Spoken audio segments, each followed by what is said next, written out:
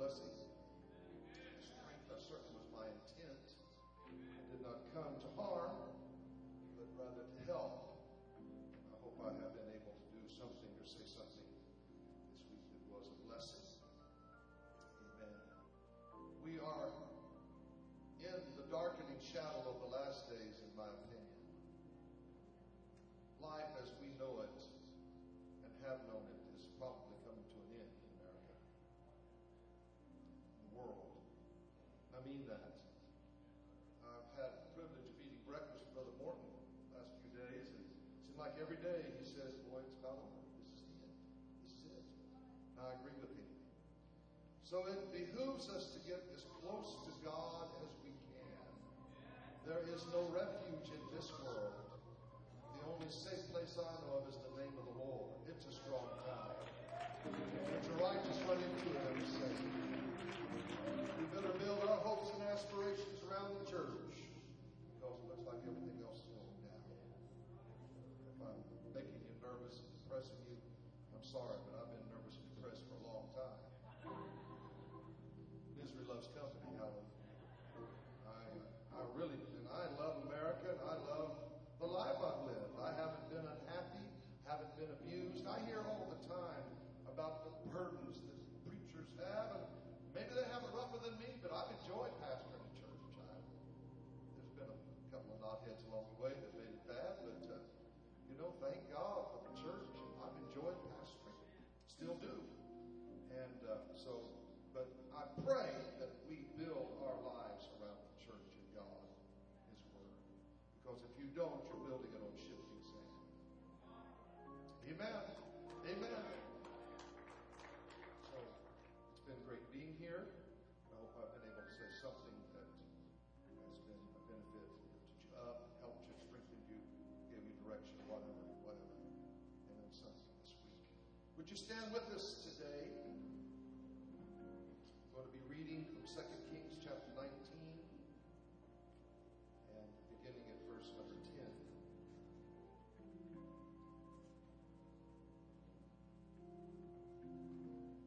2 Kings 19, beginning at verse number 10. Thus shall ye speak to Hezekiah, king of Judah, saying, Let not thy God in whom thou trustest deceive thee, saying, Jerusalem shall not be delivered into the hand of the king of Assyria.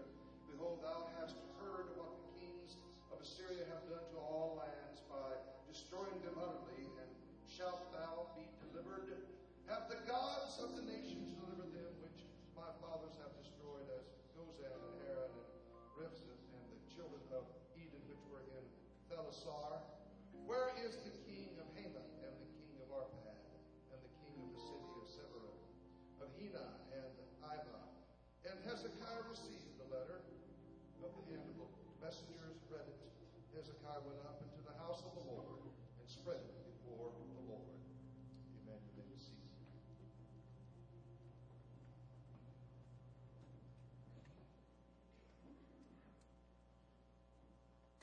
I pray the Lord will help us to understand this today. It's not hopefully going to be difficult. I'm not going to get off on the science and philosophy and other things that I have this week. I'm not going to quote Plato, Shakespeare, Alfred E. Newman. I'm not quoting any of them. So hopefully this is just going to be from the Bible. Hopefully you can get it clearly and understandably. Amen. Because I'm going to preach on something that is essential to your salvation. I'm going to preach on something that you have to get. You have to receive this message. If not for me, then somebody. That this is a part of the gospel that is essential to our salvation and our soul. And if you get this understanding, in my opinion, nothing will anchor you in the church stronger than a revelation of the oneness of God. When you see, when you understand, when you know, it is a bedrock, a buttress that you can always lean on and be strengthened by. In a crazy world, you can always say, well, I may not have a lot of answers, but I know this. Hear, O Israel, the Lord our God is one Lord. I may not know which direction to go in some things in my life, but this, I got strength. This, I've got down pat.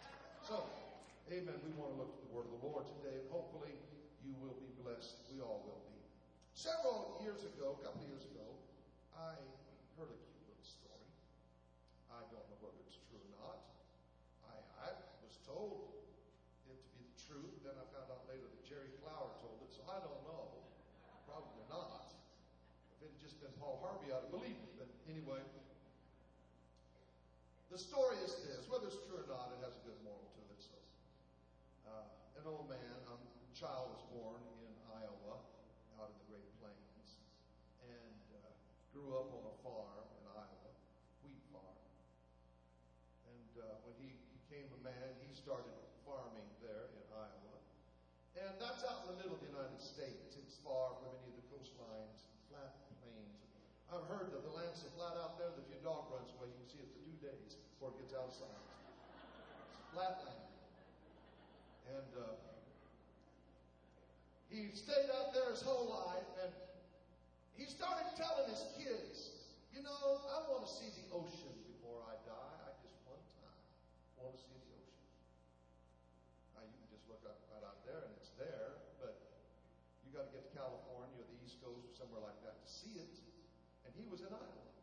So he told his kids, and when the kids grew up and he was getting a little old, they said, let's buy Dad an airplane ticket. Let's take him out to California. Take him to Ventura and let him look at the ocean for once in his life. So they got their money together and they bought the airplane tickets and they flew out to California and drove over to Ventura and got on the beach and said, Dad, come out here and look at this. This is the Pacific Ocean. There's nothing out that way but China, about 8,000 miles from here. And the old man got out on the beach. He got as far as he could go without getting his feet wet. And he stood there and he looked way off to the south. Let his eyes swing around to the north. They were anxious to hear what he would say. A lifetime ambition had been fulfilled, a lifetime desire, and so they said, well, Dad, what do you think about the ocean? He said, you know, I thought it was going to be bigger than this.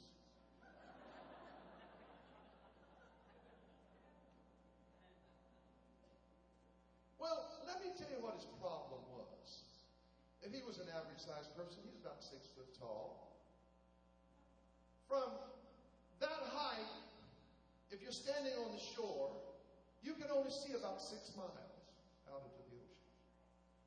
And then the curvature of the earth takes the horizon away from you. And you can't see past about 6 miles. And that's really not very far. There's a lot of lakes that's 6 miles in diameter. You know, if that's all the ocean you can see, it isn't very big. My dad had a boat when I was a boy, and we went out in the Pacific, out of Morro Bay a lot. And you can see farther than 6 miles if the object is large, like a ship. You can see it far away, but it's what they call in naval talk, hull down. You can't see the water line. You may see the upper works and the mast and the stack and so forth, but you can't see where the water hits that hull because it's over the horizon. And so you can only see 6 miles if you're about 6 feet tall, less for some, but if you're about 6 feet tall, you can see about 6 miles, and then that's as far as you can see. Everybody with me? About a couple of years ago, I went to India, and I hope nobody takes umbrage to this because I am one of the kindest people you'll ever meet. I wouldn't hurt anybody's feelings for anything. But India is a dreadful place. Man. And if you're from India, I know why you're over here, bless God. I understand. It's just, and the people are nice, but there's so many people there that everything is maxed out. The air is filthy, that you can't drink the water. If you take a shower in India, you better hum in the shower. You better keep your mouth shut.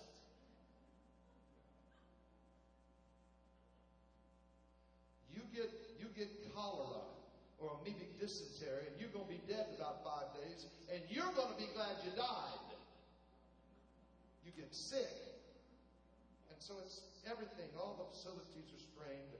And I don't want this to be crude, but there's everywhere you go, there's people going to the bathroom. They don't have a bathroom. They don't have a house. You're driving through their bathroom. It's just a dreadful place. And when you brush your teeth, you use bottled water. And I'm not joking in any of this. And I'm not running the people of India down. I'm just saying that there's just so many that everything you want to use is already being used by 5,000 other folks. And so, and the food. I don't like curry. I thought I did till I went there, then I found out I don't. I like a little curry. I don't like a whole bunch, and they put a whole bunch on their food. And after about 4 or 5 days, I was sick of curry, and I still am.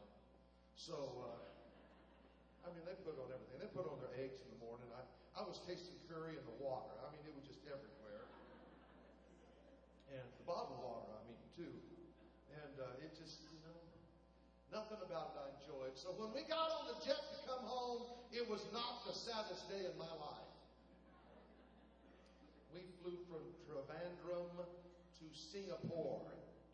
We flew from Singapore to Tokyo on our way home. And we landed in the Tokyo airport about 7 o'clock in the morning. And we found a McDonald's, and it was open. And I'm not a big fan of McDonald's. I can eat there if I'm hungry, but I got to be hungry. It's not my first choice. I don't drive across town to get to McDonald's, I'll promise you that. And but at that Tokyo airport, I'd been eating curry for 7 days and bologna sandwiches. And we went in there, and the egg muffin tasted a little funny, but I ate it anyway, bless God. It was McDonald's, America. I was heading home. Thank you, Jesus. Anyway, we got on jet at the airport in Tokyo. Big, beautiful Malaysian Airlines, beautiful 747. And settled into our seat, and I got a window seat. Because I want to look at something when I'm on the airplane. Did you catch that? I want something to look at while I'm on the airplane.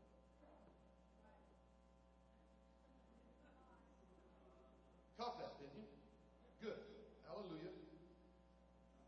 So I got a window seat, and in a few minutes we were taxiing out to the active runway, and pretty soon the plane started its takeoff roll. And I've already told you I'm always surprised when those things get off the ground, but they do. And we lifted off the runway, and in just a few seconds we were out over the Pacific. It's located right on the ocean, and at least the one I took off from was. And in just a few minutes, we were at cruising altitude, which was 39,000 feet. That's a little over 7 miles to you that went to public school. It's a long ways above the earth, high. And from 7 miles, are you with me today? Everybody with me? Is everybody with me today? Hallelujah. I know I'm standing between you and lunch, but from a height of 7 miles, I could see a lot farther than 6 miles of the ocean. I don't know how far you could see out to the right, but it looked like it was almost endless. The North Pacific. Looked out to the left, and same distance from 7 miles, maybe a couple of 100 miles, I would say. I know great big ships were just little tiny dots on the ocean. You could see way out there. Everybody with me? I want you to catch this part, or you'll miss the whole sermon. I could see a long ways. And I did a little mathematical computation with help. I've never been good at math. It's called a calculator. And I figured that if it was 100 miles, and it seemed like it had to be. If you could see 6 miles from 6 feet, it seemed like you could see a lot farther than that from 7 miles. And so I just said 100 miles. And that means we were making a 200-mile wide path across the North Pacific, excuse me. And we were flying about 550 or 600 miles an hour. And we flew for 14 hours. Los Angeles, I didn't hear one person say, well, I thought it was going to be a bigger ocean than that. Well, what a disappointment that was. What everybody was saying was, I didn't think we was ever going to get here. For 14 hours at 600 miles an hour, a path of the ocean 200 miles wide, that's over 1 million square miles of ocean I could have seen if I'd have kept my eyes open on that trip. I'd looked out both sides of the plane. Over 1 million square miles. But the Pacific averages 11,000 feet deep, which means over 2 miles of depth. So, brother, I flew over a lot of water that day. That surface of over 1 million, 1.3 million, I think it was, had 2 miles of depth. So I flew over millions of cubic miles of water. Cubic miles of water. Just can I stop right here to throw something in? I found this out when I built a church. A BTU is a British thermal unit. It's a measure of heat or cooling, usually heat. If you buy an air conditioner, it's measured in BTUs. If you buy a heater, it's measured in BTUs. The British set this standard a long time ago, and most of the world has accepted it, certainly the Western world. And that's if you want to go down and buy an air conditioner, they'll ask you how many BTUs you want, and you have to tell them 12,000 or 24,000. 12,000 is a ton air conditioner. 24,000 obviously is a 2-ton, and that's how we measure the cooling capacity. I have a church of pretty strong-willed people.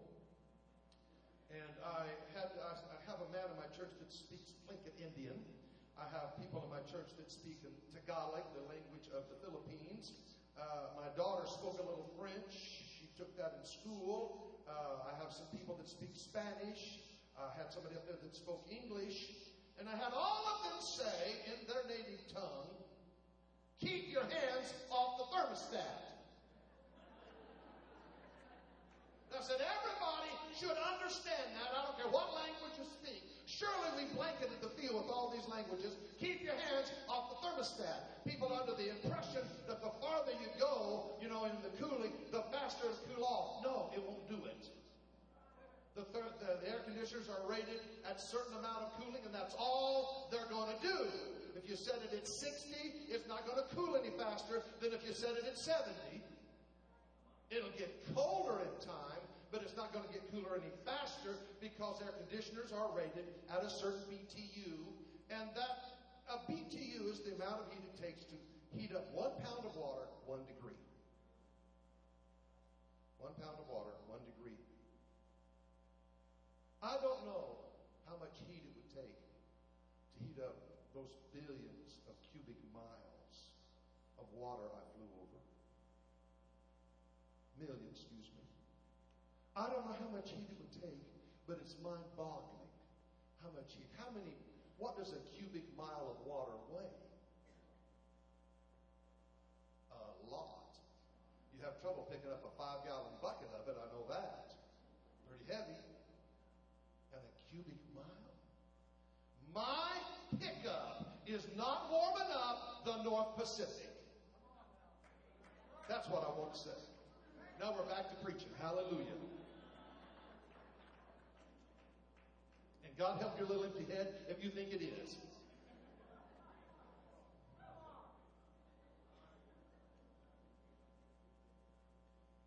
There's a political agenda in almost everything that this political world does. There's more than just meets the eye.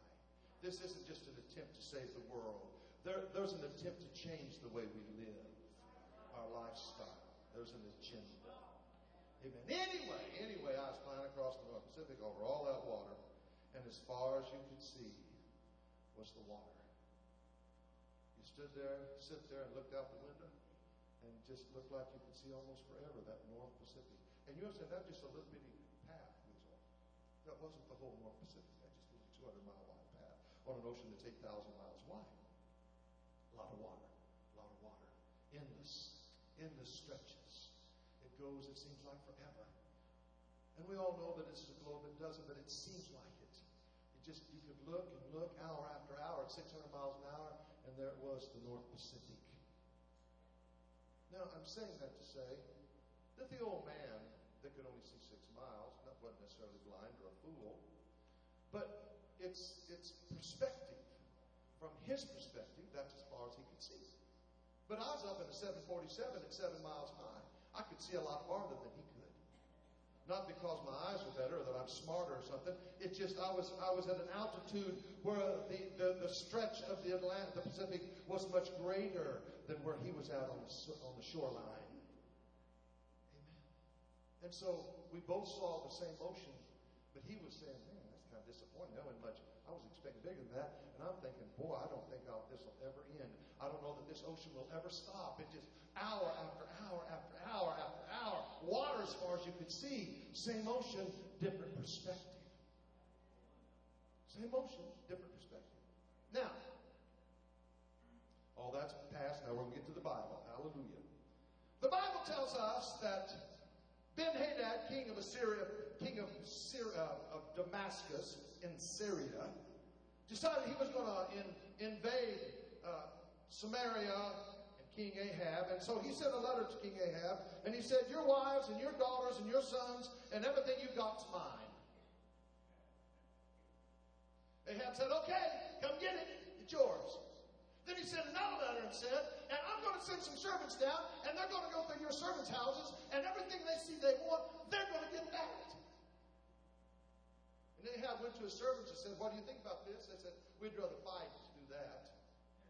So Ben-Hadad invaded Samaria, the northern kingdom of Israel, with his army, and he had a big army.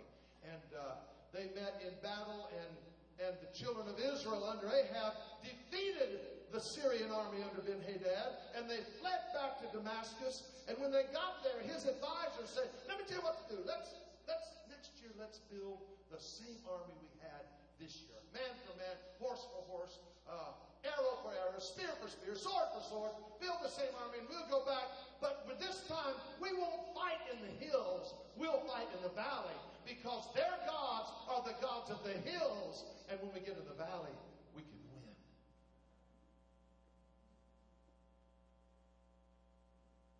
That's in the Bible, you know. It really is. And the prophet came to Ahab and said, I'm going to give you victory. I'm going to destroy the Assyrian army because they said I was a God of the hills. And I'm going to let them know I'm not just a God of the hills. I'm a God of the valley. They made the mistake of challenging the power of God. They made the mistake of assuming that God was a small God when he wasn't a small God. Amen. In our scripture reading, in 722, Ashurbanipal came out of Nineveh, the Assyrian Empire. Altogether different from Nineveh, which is close to where Baghdad is at now. You know, the same folks are still fighting on the same land.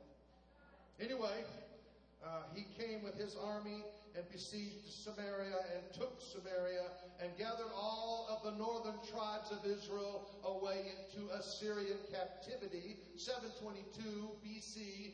And this, of course, is where the northern tribes were taken, and they never came back. They never were restored.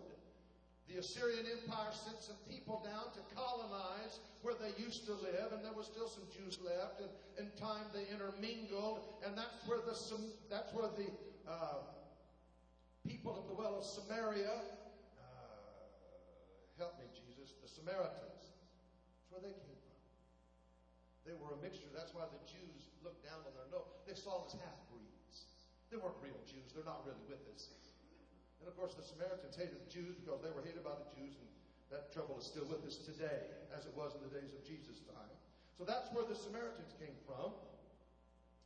But the northern tribes were taken into Assyria. Of course, this is a lot of doctrines and beliefs have come from that. They think the northern tribes of the children of Israel wandered around. I'm not making this up. I'm going to preach in a little while. You stay with me.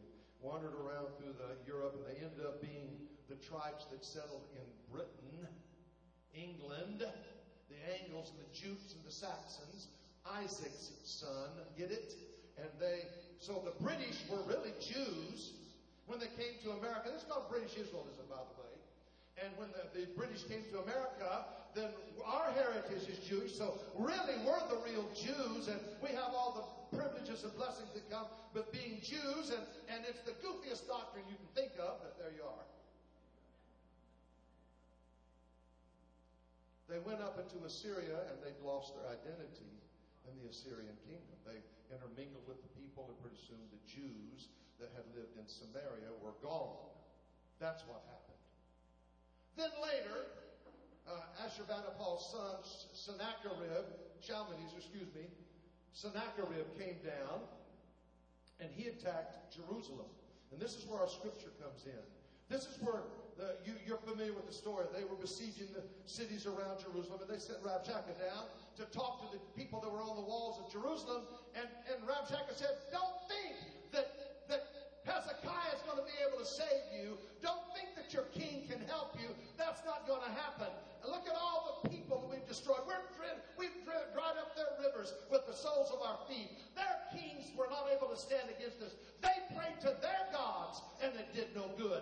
They offered sacrifices to their gods, and they still got defeated. Don't think your gods are going to be able to help you. It's not going to happen. Everybody with me? Later, when they heard that the Ethiopians were going to come and help Jerusalem, that's when the letter was sent. They sent the letter to Hezekiah and said, don't think you're going to be able to withstand us. Look at all the kings we've defeated. Look at all the people we've destroyed. They were praying to their gods too, and it didn't help them a bit. And that's when Hezekiah went into the house of the Lord. And he opened that letter up and set it on the altar and said, here it is, God. Read it for you. You know God can read. You know that, don't you? Oh, yeah. He reads emails too. He reads your text. Oh, yeah.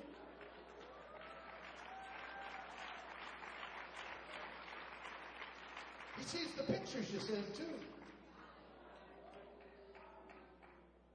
Don't think because it's electronic, God can't see it. He's bigger than you think he is. And smarter too. So he went into the house of God and opened it up and spread it out. Said, here it is, God. And God sent the prophet Isaiah, the son of Amoz, down there. And he said, you tell Hezekiah, the daughters of Jerusalem are shaking their heads at them. Let me tell you something, Hezekiah. The army of Sennacherib will never come to this city. They'll never throw a bank around it. There'll never be an arrow shot at Jerusalem. Your army's not going to, I'm going to take care of this myself. He didn't challenge you, Hezekiah. He challenged me. If he had said you weren't able, you might have lost the battle. But he said, I wasn't able. If he had said the walls of Jerusalem were insufficient to save you, then I might have let this go. But he said, I wasn't able to defeat him. And I'm going to show Sennacherib and the armies of Assyria that I can defeat them after all. They'll never shoot an arrow. As a matter of fact, Sennacherib's going to go back home and be killed by his own sons in the house of his God. I'm going to show them that they ran into a different type of God down here in Israel. Amen. And you know, you can't hardly help but feel sorry for the poor Assyrians because they were pagans.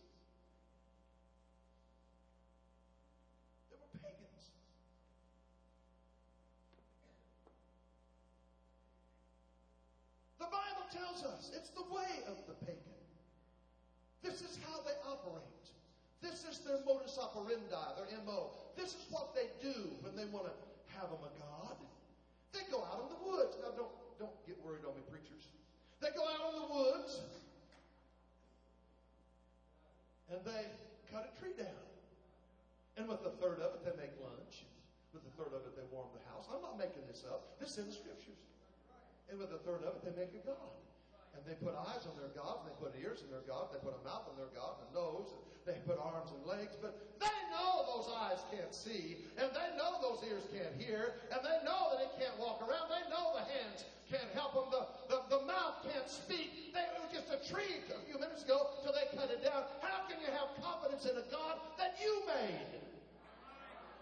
I think it's supposed to be the other way around, isn't it? God's supposed to make us. You know how you can always tell a pagan God one way is like the Greeks and the Romans. Their gods were terrible. They were liars liars and cheats and rapists and murderers and greedy and fussy and all. Their gods were like them. They made their gods like they were. Our God's not like us. Oh no, He's higher than we are. He's lofty. He knows more. He can do more than we can. You have to keep things in context. These were people that had gone to the house of their gods and bowed down to an image they had made out of stone or wood, and that image never spoke. It never spoke. It never was able to help. When Elijah had this little meeting with the prophets of Baal, amen, we're going to find out who the real God is. We're going to find out. We're going to decide, let God answer by fire. He said, you guys can take off first. And they started shouting and running around, cutting themselves, praying that their God would answer. And they spent all day in their worship service, and their God never answered a word. At about the time of the evening sacrifice, Elijah had his altar rebuilt, and he took a bullock and he slew it, and he had water poured on it. And then he just said, I think it's 67 words, God, you know I'm your prophet, you're the God of Israel, and I want you to show these people, I want you to answer them. And fire came down from heaven. Fire came down from heaven and licked up the sacrifice and the stones and the water. And people said, the Lord, He is God. The Lord, He is God. The real God can do something. The real God can answer. The real God can move. And these people have bowed their knees all their lives to a God that couldn't do anything.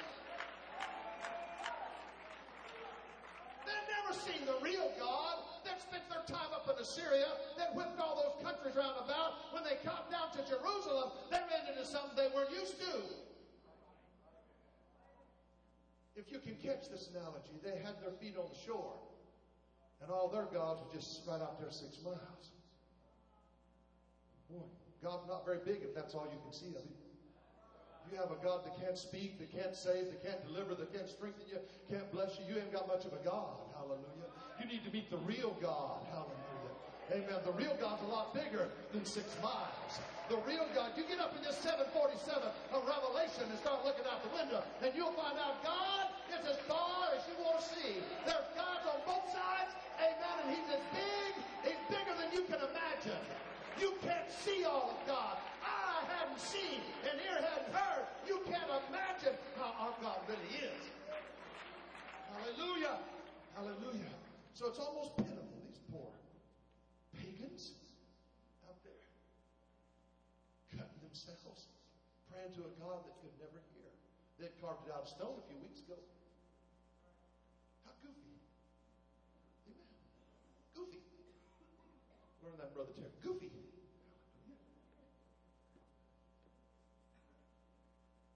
When you're a pagan, when you don't have revelation, your God's not very big. We don't have to go back thousands of years to see people like this. There are people that all they think about of God is the baby in the manger. That's their image of God. That's their concept of God. If you say God, that's what they think of. If you talk about God, they think about the little deal they hang around their neck with Jesus hanging on the cross, their little crucifix. That's about as far as it goes. Honey, I got news for you. You got your feet in the sand. God's a lot bigger than the baby in the manger. God's a lot bigger than the crucifix. Oh, yeah. My God is, you get your eye on the real God, the real God. If you can forget your little humanistic views and see what God really is, if you can get a revelation, you're going to find out God is great big. My God is great big.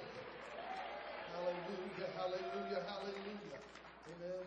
You know, you look out the left, and there's Alpha out there as far as you can see. Amen. You look out the right, and there's Omega, as far as you can see. The beginning, the end. You got your feet in the sand, you don't see much.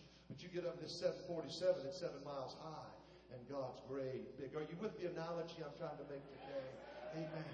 Amen. When you really see how God is, amen, He's endless. He's the beginning and the end, the first and the last, the root and the offspring of David. He's the father and the son of David. How's that possible? Well, it's not with us, but we're not dealing with a human God. We're not dealing with a God that has human limitations. We're not dealing with a God. Amen. Somebody spoke it last night. He has all power. He's omniscient. He has all knowledge. He's omniscient. He has all power. Omnipotent. He's everywhere. It's omnipresent. He has capabilities and powers we can't even imagine. Amen. this poor world, the problem with the world, even the religious world today, is they see the small God. They don't see the big God. They lack revelation. Amen. They see the small God. They limit him all the time. I read a book a while back called Why Bad Things Happen to Good People. Great book. I didn't believe a word of it, but it's a great book. Very interesting to read. It's written by a Jewish rabbi whose name starts with K. I can't remember it right now. But good book. And in this book, he starts talking about Job. And he said there's three great things about Job that you have to believe are true. First is that Job was perfect. And that's true. He was called perfect 3 times by God. You can't argue with that. Perfect. Then you have to believe that God rewards the righteous and punishes the wicked. You have to believe that there's some form of equity in God. This is exactly what Abraham did when God was going to destroy Sodom and Gomorrah. He said, God, are you going to destroy the righteous with the wicked? Wait a minute, God. Aren't you fair? Are you going to do that, God? You going to let the righteous suffer along with the wicked? Shall not the judge of all the earth do right? We all believe that God is fair, don't we? Amen. So God rewards the righteous and punishes the wicked. That's what it should be. And we also believe that God has all power. And in this book, this rabbi said, you cannot believe all 3 of those things at the same time. Well, of course, the friends of Job, Eliphaz, Bildad, and Zophar, his buddies, his pals, they chose to believe that Job had it coming. They didn't want to think that God was weak. They didn't want to think that God was unfair. So they blamed Job. They said the curse causeless does not come. And when Job defended his integrity, they saw that as an attack upon God. If you want to know what Job's about, if you had trouble reading Job and understanding it, just keep that in your mind when you read it. It'll make a lot more sense. They attacked Job because he did not accept his punishment and did not acknowledge the fairness of God. They said, you're not treating God right. You're accusing God of unfairness, Job. That's what that's all about. Job said, what have I done that you haven't done? Where's the widow and the orphan that I've turned away? Where's the people that I've mistreated? Show me where I've done wrong. The writer of the book decided to say that God doesn't have all the power we think he does, that he couldn't help what happened to Job. Well, I don't believe that either. I believe Job is perfect. I believe God has all power. I believe he's fair. I think where we misunderstand the book is our concept of what reward and punishment is. We're so earth-oriented that we can't get away from the blessings to us. I've got money in my pocket, so God loves me. I'm broke, so God hates me. It has nothing to do with it, honey. This earth is not where we better use our standards of measurement.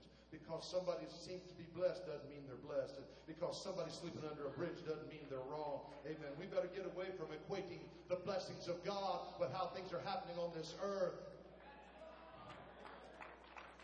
If you don't have a dime and you're saved, you're blessed. You're a child of God. Amen. The hand of the Lord is on you, and you ought to be able to come to church and rejoice. And if you've got more money than Bill Gates and you're not a child of God, God have mercy on your poor soul.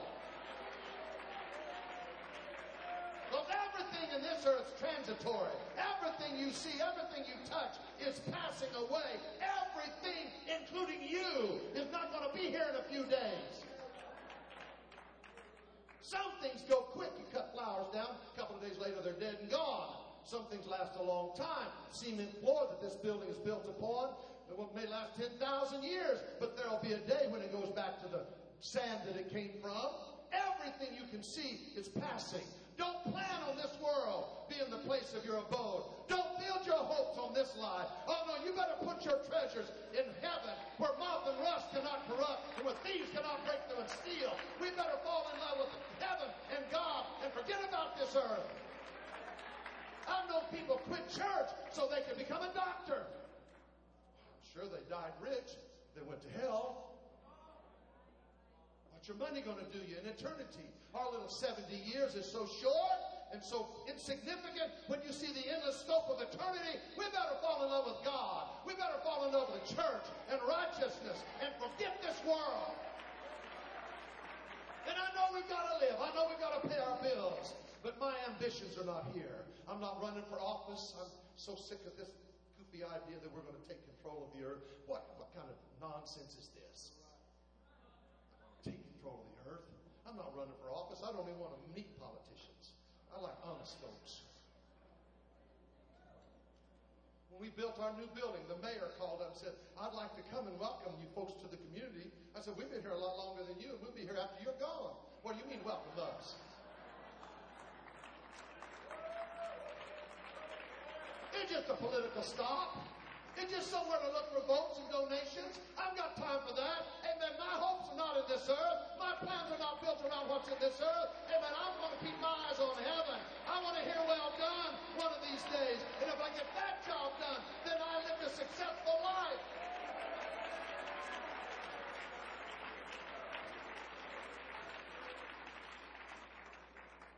We know the story of the rich man and Lazarus. The rich man fared sumptuously every day. He had everything that money could buy. Lazarus is a beggar that had sores, probably from malnutrition, we know now, probably from vitamin deficiency. He sat at the gate. He said, all I want is if you drop something on the floor, just sweep it my way. I'll take what falls from the table. I'm not asking for the best. I'm asking for the stuff you don't even want. And the rich man, he was doing good. He was doing good, probably had a Rolex watch, a couple of Cadillacs, beautiful home, nice clothes, the things that money provides. And there's not a one of us that would choose to be Lazarus, and you know it. I like my king-size bed. I like my nice car. I like my nice home. I like the affluence of America. I'm not wanting to be a beggar, and you not either. And in this story, every human on earth would choose to be the rich man up to the point of death. But when they died, the rich man went to hell. You believe in hell, don't you? The Bible speaks of it. If you believe in heaven, you got to believe in hell. Amen. Up to the moment of death, we all would have chosen to be the rich man. But when they died, that's when we want to change. Well, you don't get to change at death. If you want to change, you better do it now while you're alive. If you want to hear well done, you better do it now while you got a chance. You're not going to get to the day of judgment and say, Lord, do I get a second chance? No second chances. Right now is your opportunity to live for God. Are you listening, kids? Amen. You better put your hopes and aspirations and dreams and plans on above. On above.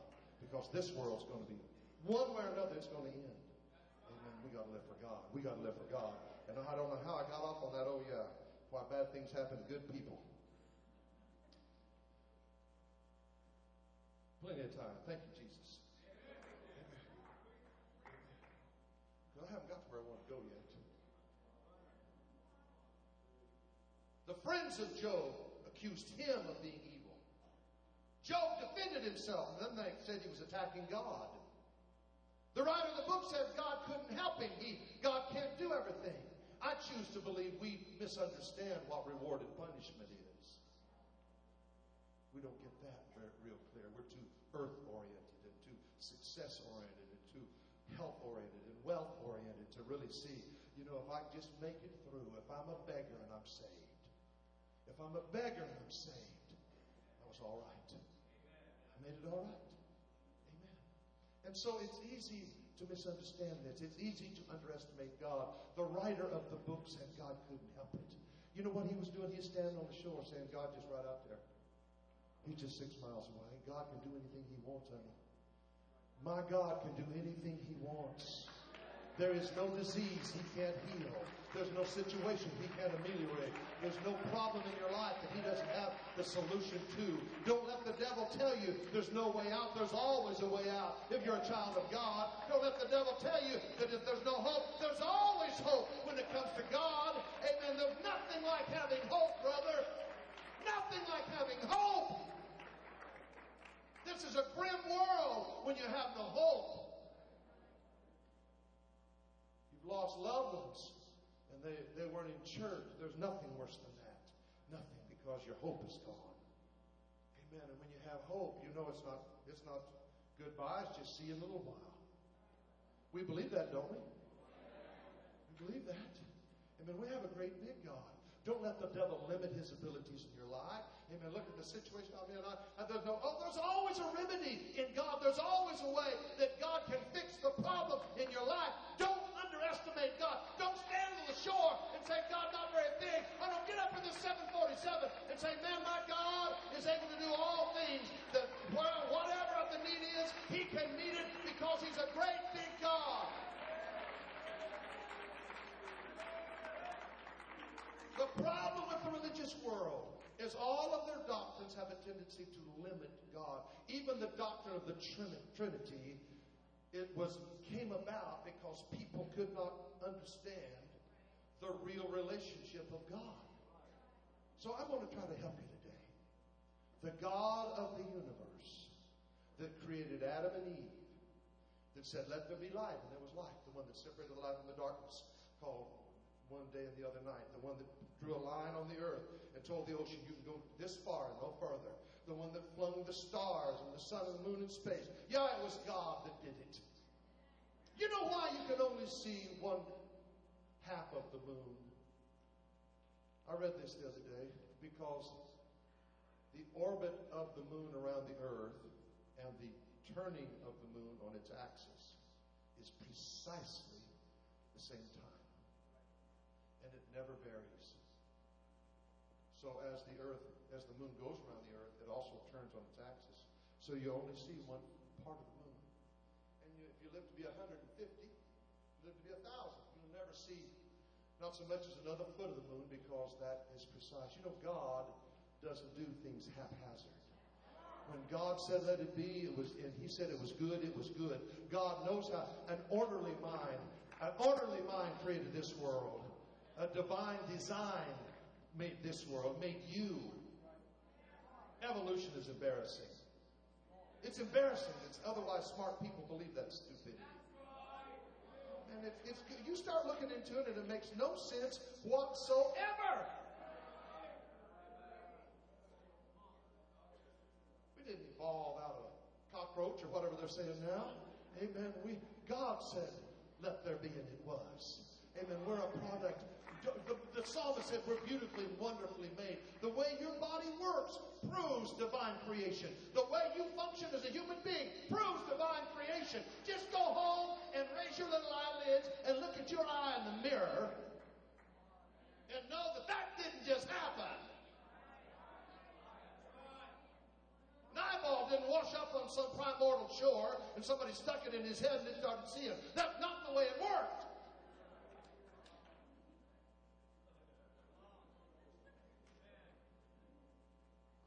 They don't teach this as a theory. They teach it as a fact, and nothing could be farther from the truth. We have a great big God. He was able to make us. We have a great big God. He's able to make a world that was self-sustaining. Amen. It purifies itself. It cleanses itself. The plants make oxygen and takes in carbon dioxide. The animals take in oxygen and put out carbon dioxide. It's a self-fulfilling system, and it cleanses itself, and it's wonderful, and it took the hand of God to do it. Amen. He has all power. Don't limit God. And the reason people have the Trinity is they couldn't see one being able to do all these things. They underestimated the power of God, is how this came about in the first place. God that created the universe, that spirit that nobody has ever seen. You know why you can't see God? Because he's not made of atoms and molecules. There's a guy in our town that used to pastor the Capstone Cathedral that sent out a little pamphlet, and in it he had pictures of the Holy Ghost. You ever seen that? I've got one in my office. I'm keeping it as a memento, a keepsake. And it shows a couple standing there in this church vestibule, this big yellow flash above their head. And he said, look at the Holy Ghost hovering over these people. I thought, man, I got a whole album of pictures of the Holy Ghost if that's the case. I always thought I messed up my camera setting. Taking the Holy Ghost, didn't even know it. You can't take pictures of the Holy Ghost. He doesn't have molecules. So God is a spirit, and no man has seen God at any time. We know that because your human eyes can only pick up things that are made of substance, of mass, if I can go back to the other day. Amen. And if it doesn't have made of atoms and molecules, you can't see it. No more than you can see love. Does love exist? Oh, yeah, it exists, but you can't take a picture of it. You may be able to take a picture of its effects. And you may be able to see what it does if you fall in love. Like wedding pictures, for example. But you can't take pictures of love. It lacks corporality. So the God that you can't see with your human eye, no man has ever seen, that God. Now listen to me. This is the essence of the revelation. That God overshadowed the Virgin Mary about 2,000 years ago and caused her to become with child, not by natural generation, but by divine generation. And the child that was born of her in Bethlehem, that was laid in a manger, that was wrapped in swaddling clothes, well, for the first time and for the last time, listen to me, in the history of the world, we had God manifest in flesh. It was the incarnation. The invisible became visible. God became flesh. And that flesh had you could touch the flesh. It was not divine flesh. It was made of Mary. I got a daughter-in-law and a daughter that's going to have a baby. That's the way Jesus came into the world. He had flesh. He did have corporality. He had blood. He got tired. He got hungry. He wept. That baby that was born was the miracle of the ages. It was God manifest in the flesh. This wasn't an image. This wasn't a statue. This wasn't a pagan deity. Oh no, this was God that came in the flesh. And that child came to do something. He came to be the Passover sacrificial lamb. And he did a lot of other things on the way to the cross, but that was his fundamental goal. Amen. He didn't have to heal anybody to do what, but he did, and thank God for it. But his goal was to die for the sins of the world. His goal was that he might be that propitiatory sacrifice that would die for the sins of the world. And we saw him. And people can't see how God can do all these things. How can God be his own Father? Don't be crazy. It's impossible for us. But we're not dealing with God. Get off the beach. Get your feet out of the sand and get up in the 747 and see what God can do. You know, he can be the high priest and the lamb slain all at the same time. He can be the first and the last all at the same time. He doesn't quit being the first when he becomes the last. And so that sacrificial God came into this world, and the body came from Mary, but the spirit that dwelt in him was God. The spirit that dwelt in that baby was God. That's why Jesus could receive their worship. He was God. That's why his words could change the laws of Moses. And he did change the laws of Moses. It hath been said by them of old time, thou shalt not commit adultery. But I said to you, if you look on a woman blessed ever, you commit adultery with her already in your heart. He raised the bar. Amen. Just good acting wasn't good enough. You had to have a good heart. Just doing right wasn't good enough. You had to have your heart clean. Amen. He was able to change even the laws of God because he was God manifest in the flesh. And his people, the people of his world, didn't see that. Amen. One time they took up the roof off of a building. And a man had palsy. They dropped him down on a cot. I wonder what they thought when the roof started coming off. If you live in hurricane country, you might see that for yourself, but us that live in sane locales, we never see stuff like that. Amen. The the roof started coming off. And when they dropped this man down, they knew what it was. And Jesus leaned over and said, your sins be forgiven you. You know what the Pharisees over there started saying? This is blasphemy. Let me say now, you cannot blaspheme a person. You can only blaspheme God. You may slander somebody. You may commit libel, but you can't blaspheme a human being. You can only blaspheme God. They said, this is blasphemy. Who could forgive sins but God? And they were right. It wasn't blasphemy, but they were right. Only God could forgive sin. That's something that God reserves for himself. Only God can forgive sins. And Jesus said, hey, he perceived their heart. He said, which one's easier to say? Your sins be forgiven. You're to take up your bed and walk. They're both impossible with you. Humans can't do that. But God can. God can. God can. They didn't see him. They were seeing a little bitty God. They saw a God way off. They couldn't see a God up close. He told him, take up your bed and walk, and he received strength. Picked up his bed and walked out. It made him mad. Well, there's some folks you can't please in this world, isn't there? Made him mad. Amen. They never saw him for what he was. That God overshadowed the Virgin Mary. And for 33 and a half years, God dwelt with us. Amen. God. I had a man tell me one time, the Bible doesn't say that God was manifest in the flesh. I said, are you sure about that? He said, it's not there. I said, are you positive?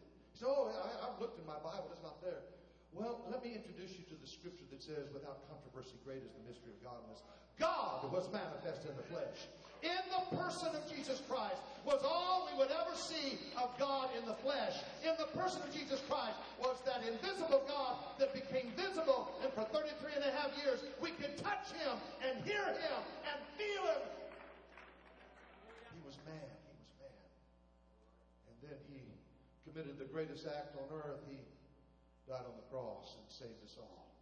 Hallelujah. His own disciples didn't see him as he was. If you got a revelation today, you need to thank God every day that you got a revelation. Amen. His own disciples. Oh yeah, they went out on the boat and Jesus went to sleep and they got in a storm and they began to fear for their life and they ran down there in a panic. Jesus, we're going to die. Help us, Lord. He said, oh, you little faith. And he stood up on the deck of the boat and said, peace be still. The waves abated and the wind stopped. You know what they said? What manner of man is this, that even the waves and the wind obey his voice? They were standing on the shore. They couldn't see that God that's great as he was. Amen. They were all walking with him, and they saw him as a man. And he was part man. But there was a side of Jesus that was far above any man, far above. He could say, peace be still. And when that happened, they were startled. They couldn't grasp it. They didn't have a revelation. I can figure that out. That the same one that created the winds in the first place can stop it. The ones that made the ocean in the first place, he can stop the sea. Amen. Are you glad you know God today? Are you glad you have a revelation? My God in heaven. It's a wonderful thing. It's a wonderful thing. Hallelujah. In Isaiah, let me read some scriptures here. Isaiah 43, these are some of my favorite scriptures in the Bible. Bring forth the blind people that have eyes and the deaf that have ears. Let all the nations be gathered together and let the people be assembled. Who among them can declare this and show us former things? Let them bring forth their witnesses that they may be justified. Or let them hear and say it is true. In other words, prove what you believe or shut up and listen. That's what it says, as far as I'm concerned. Ye are my witnesses, saith the Lord, and my servants whom I have chosen, that ye may know and believe me and understand that I am he. Before me there was no God formed. Before me there was no God formed, neither shall there be after me. Before me there was no God formed, neither shall there be after me. I, even I am the Lord, and beside me there is no Savior. And there is born this day in the city of David a Savior, Christ the Lord. Amen. That God became this God, and they were the same God. Amen. You don't have to pray to God for a while to keep him from getting jealous, and then pray to the Son for a while, so that he don't get upset. What tomfoolery. Amen. That's the same God. Amen. God was manifest in the flesh. God was manifest. Amen. That incarnation came. He died on the cross. He didn't become a part. I went to the Vatican, and in the part of the Vatican called the Stanzi, a great Renaissance artist by the name of Raphael painted a picture of the Trinity. I was always curious to see what it looked like. So I got to see. Man, they had a young guy sitting on a throne, had cutting his side, nail prints in his hand, so we presume that's Jesus. And he had a fellow on his right that was on the left, John the Baptist. Had his mother there, Mary's on the right. And above him was an old man with a long white beard, and at his feet was a dove.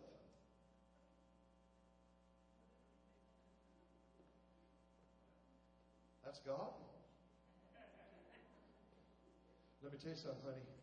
If you're good and you get to go to heaven, let me tell you what you're going to see. You're going to see one that, as if it had been slain, sitting on a throne. And we're going to gather around, and for millions of years, we're going to join that celestial choir and sing, "Worthy is the Lamb that was slain.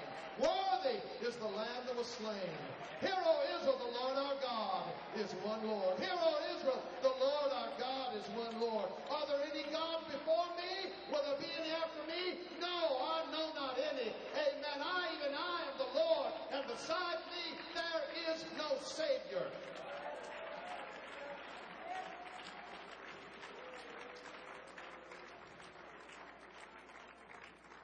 And let me tell you, now I'm going to bring this to a close here in a minute, but I want to emphasize how important this is, because this knowledge of God is fundamental to your relationship with God. This understanding of the oneness is fundamental to your relationship with God, because how can you please someone or serve someone if you don't know who they are? If you have a fault, this whole business that is just semantics, 1 and 3 and 3 and 1, is not the truth. You got to understand who he is. Amen. There's no message I could preach or any other preacher could preach more important than the oneness of the Godhead. And I'm afraid we don't hear it enough nowadays. I'm afraid that the importance of it and the immediacy of it has slipped from us. Amen. There's nothing I could say. There's nothing I have said this week more important than this, that there's only one God, and we need to believe in that one God. We need to rejoice in that one God. We need to worship that one God. If you don't believe in one God, you've got a limited God. If you're not a one God believer, you really don't know God in his fullness and power. This is essential to us. That's why Jesus said, "Except you believe that I am he, you die in your sins." What he is he talking about? When he said, "Except you believe that I am he," what he? Good guy? Good teacher? A moral example? Oh no. You got to believe that I'm he. You got to believe that I'm he. You got to believe that Jesus Christ was God manifest in the flesh, died for the sins of the world. And when you hear the voice of God, Jesus, you're hearing the voice of God. When you worship Jesus, you're worshiping God. Amen. When we go to heaven, we're going to see Jesus sitting on the throne. We're going to see Jesus sitting on the throne. He is the embodiment of God, the embodiment. He's the prism that God used to shine the light into the world. Amen. And he broke this truth down in ways that we could see. Amen. Amen. And when we don't get this, we lose some strength that we should otherwise have. I'm telling you, in my ministerial experience, which isn't all that short anymore, I've been preaching 45 years, it's a rare thing for someone that has a deep and abiding revelation of the oneness of the Godhead to ever quit church. There's something about it that buttresses you and strengthens you like nothing else. When you dig down and build your theological house upon the rock, when the winds come and the rains blow, when it comes down, nothing stops you, because you're built on a rock of revelation that cannot change and be altered. Amen. So young people, you need to pray. And I was 15 when I started getting a revelation. And I was born and raised in an apostolic church. I cut my teeth on the pew. That's all I've ever known. But I didn't have a revelation. And I got the Holy Ghost and I didn't have a revelation. When I was about 15, brother, I started studying the Bible. And I didn't even start out with that, but I started seeing scriptures that, to wit that God was in Christ. And I'd heard Brother Terry preach on it 1,000 times. But, you know, if you're not careful, it'll go in one ear and out the other. Like I'm afraid it's happening today. Amen. I heard it, but I didn't hear it. I heard it, but I didn't hear it. I had ears to hear, but I wouldn't hear it. But when I started reading that, I saw that. I think that was the one that really got me. To wit that God was in Christ, reconciling the world unto himself. To wit that God was in Christ. God was in Christ. Not separate, not different. God was in Christ, reconciling the world to himself. And I think it was right there that I got my eyes above the horizon. I said, man, he's bigger than 6 miles away. There's more to him than just the baby in the manger. There's more to this than just the name that we sing about in our song service. Oh no, there's something here. God was in Christ.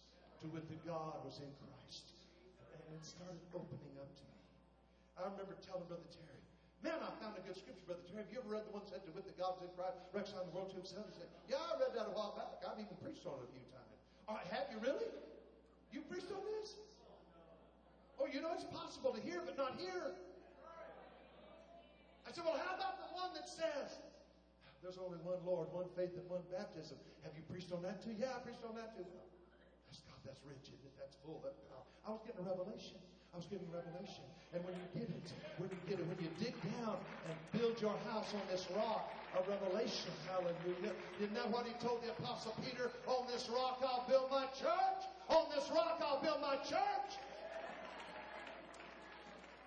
What rock? That you're the Christ, the Son of the living God. That rock. That rock. Amen. When you get this, it's just easier to come to church. It's just easier to live for God. It's easier to obey your pastor. And everybody needs to obey their pastor. Everybody needs to obey their pastor. Amen. There's nothing but good pastors in this place. There's no excuse for anybody sitting here not to obey the voice of their pastor. We don't have a bunch of liberal nitwits here. Amen. These are good apostolic conservative men. There's no excuse, kids, for you not to obey your pastor. I had a girl at my church ask me if she could start dating someone in a neighboring church. And it was a good church, and I had nothing against it. And I said, I will let you start dating this guy under one provision. She said, what is it? I said, if I tell you to quit, you'll quit him. Even if you fall in love. One condition. If I tell you to quit, you quit. And I may go home and tell her to quit.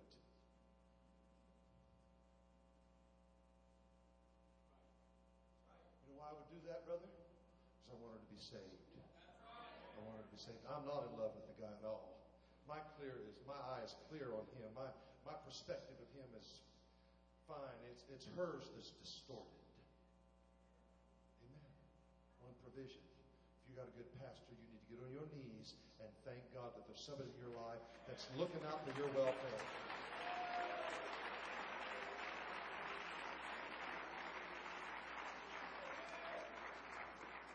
This isn't about me and what I want. I'm looking out for the welfare of this young woman, a girl in my church. She's 18 or 19.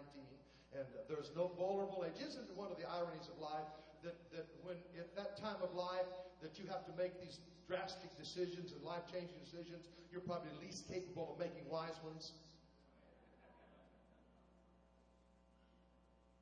You know, in the old days, you got to pick your companions for your kids, and the older I get, the wiser I think that is. I didn't think it was all that hot when I was 20, but I think it's pretty sharp today. And I'm happy with my daughter-in-law, and I'm happy with my son-in-law.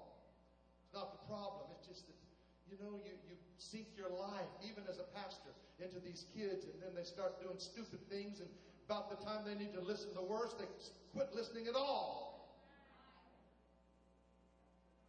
If your pastor's told you to separate yourself from somebody, it's time for you to get away. If your pastor's worried about somebody, it's time for you to sit up and listen to your pastor.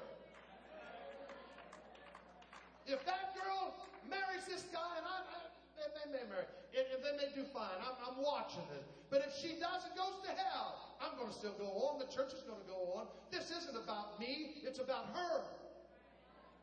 I was at the hospital when she was born. I was one of the first ones that held her when she came out of the birthing room. I love her like a daughter. I don't want to see her fail. I love her. I want to see her have a good life and live for God and be saved. Hallelujah. I don't know how I got off on that either, but amen. You need to listen to your pastor. Amen. And you need to worship God. You need to love God. If you get a revelation, you know when you sing the Psalms, they change. Oh, that's what they're talking about. Amen. There's nothing greater. There's nothing stronger. And I'm winding down, but I've got couple more things to say, and I'm going to let you go. I had a neighboring pastor. He pastors a denominational church. We got together at Starbucks, I think, or somewhere. And it wasn't on purpose. It was an accident. And I don't belong to the Ministerial Alliance. I was invited about 20 years ago to join, and I said, well, Lutheran pastor called me and asked me to join. I said, well, we got some problems. I don't believe in the Trinity. I believe in one God. We speak in tongues. We shout. We run around church. We baptize in the name of Jesus. We baptize in the name of Jesus. Do you know why baptism in the name of Jesus is so important? Because it ties you to this one God message. It strengthens your revelation.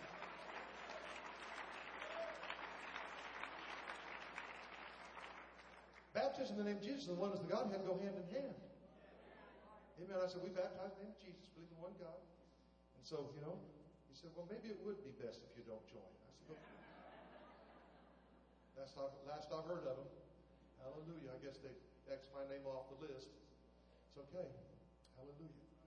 But I sat down with this guy, and he came over and introduced himself. And I was in my usual cordial, friendly self. I'm one of the nicest guys you'll ever meet. And we got talking about our prospective religions, and I won't even tell you what he is. He does belong to the largest Protestant denomination in America. And after a while, he said, you know what the most confusing scripture in the Bible is to me? I said, which one is it? He said, it's the one that says, in the beginning was the Word, and the Word was with God, and the Word was God. Well, I can tell him what his problem was. He had his feet on the shore. His feet was in the sand. If he was up in this 747 with me, he'd see what that scripture means. Amen. That word, translated word, is logos. In the Greek, it's logos. And I'm not an expert. But I have studied the word logos, and it could be translated a lot of different ways. It could have been, in the beginning was the thought, and the thought was with the thinker, and the thought was the thinker. It could have been translated, in the beginning was the plan, and the plan was with the planner, and the plan was the planner. It could have been translated, in the beginning was the dream, and the dream was with the dreamer, and the dream was the dreamer. That would all been an accurate description of the word logos. I said, well, you know what your problem is? You got too many gods. You don't think God's big enough to fulfill this without help. In the beginning, God created the heavens and the earth.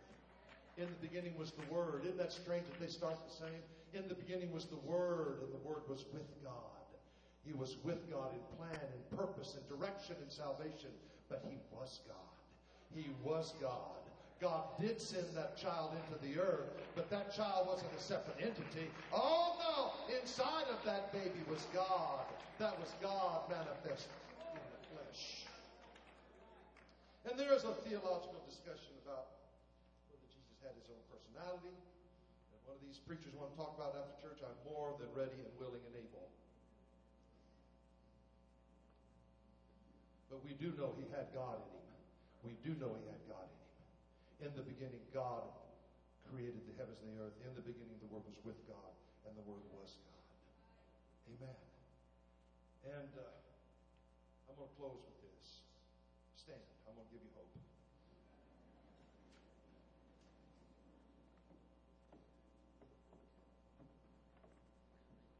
I was driving through Indianapolis several years ago, 2 or 3 years ago. I got caught in traffic, one of my favorite occupations.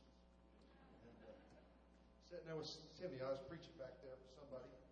Can't remember who right now, but I was back there on business, as it were. And we were caught in traffic. And I did something I almost never do. I turned the radio into a religious station. Get too frustrated to listen to these radio preachers. They drive me crazy. I can't hardly read a religious book. I mean, I get into it. I got 12 books in my library that's about a third of the way read, because I get about a third of the way down the road and they start talking about God the Father talking to God the Son, and the Holy Ghost comes up and these three discuss this situation, decide what to do. I just shut the book. You know? They don't know who God is, and how can they know anything? How can they know anything? Anyway, this guy was talking about theology, and he began to teach, believe it or not, on the doctrine of the Trinity. And so I turned the radio up. I wanted to hear what he had to say, because it's fun to see him flounder around, you know, try to somehow make 1 3 and 3 1 and all the other machinations they do. You know, read the Athanasian Creed sometime.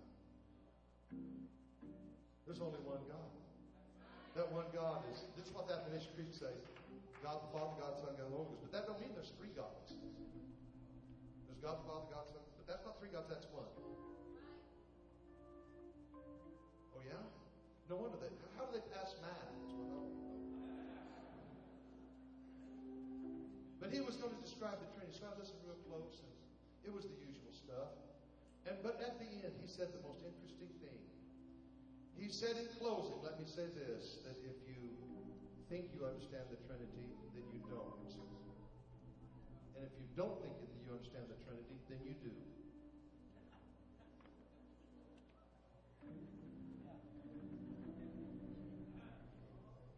I'm not joking. He said if you think you understand the Trinity, you don't. But if you think you don't understand the Trinity, you do. What a pitiful state of affairs. And then we know our Redeemer.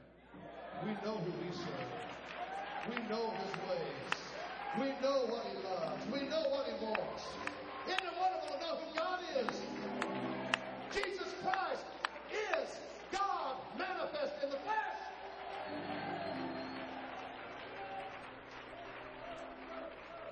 And we get to enjoy this great knowledge. Oh, God has blessed us. God has blessed us, young people. God has blessed us so richly. Do you understand that He's given us this truth in earthen vessels? In this clay we're living in. He's let us see into the nature of God. And of course, that's what He came for, that we might know Him. That we might know Him in the fullness of His power and the fellowship of His suffering. It's wonderful to have a revelation. It's wonderful. You got to have it. You got to have it. If you don't have it, you die in your sins. You die in your sins. I've had people come to my church who want to be baptized. I will not baptize somebody until I can talk about why Jesus' name baptism is important and why we don't baptize in the Father, Son, and Holy Ghost. I won't do it. I want them to know. If just baptism was efficacious, we'd be justified in forcing people to be baptized. Find somebody out on the street, walk down the street, put a gun in their back, drag them into the church, baptize them for their own good, whether they liked it or not. That wouldn't do any good. The name becomes powerful in knowledge. Oh, when we know the name of Jesus, when we know who He is, and we say, Jesus, I believe that in heaven, God's ear catches that certain note. Somebody called me that knew me. I went to a store one time to buy a rocking chair. My wife was expecting our first baby, and we were in a trailer evangelizing in Tulsa, Oklahoma. Brother Jerry Jarvis. Some of you know him. And how domestic we were going to go buy a little trailer. And we wanted one that folded up because the trailer was small and we had limited space and blah, blah, blah. And so we went over to this little furniture store across the street from the church, and we were walking up and down the aisles looking for things and looking at rocking chairs. And a woman walked up behind my wife and I and said, "Hello there, Ray Brown." And I turned to look at her and I said, "Do I know you?" She said, "I know you." I said, were you raised in Bakersfield, California?" She didn't look apostolic, but you never can tell now.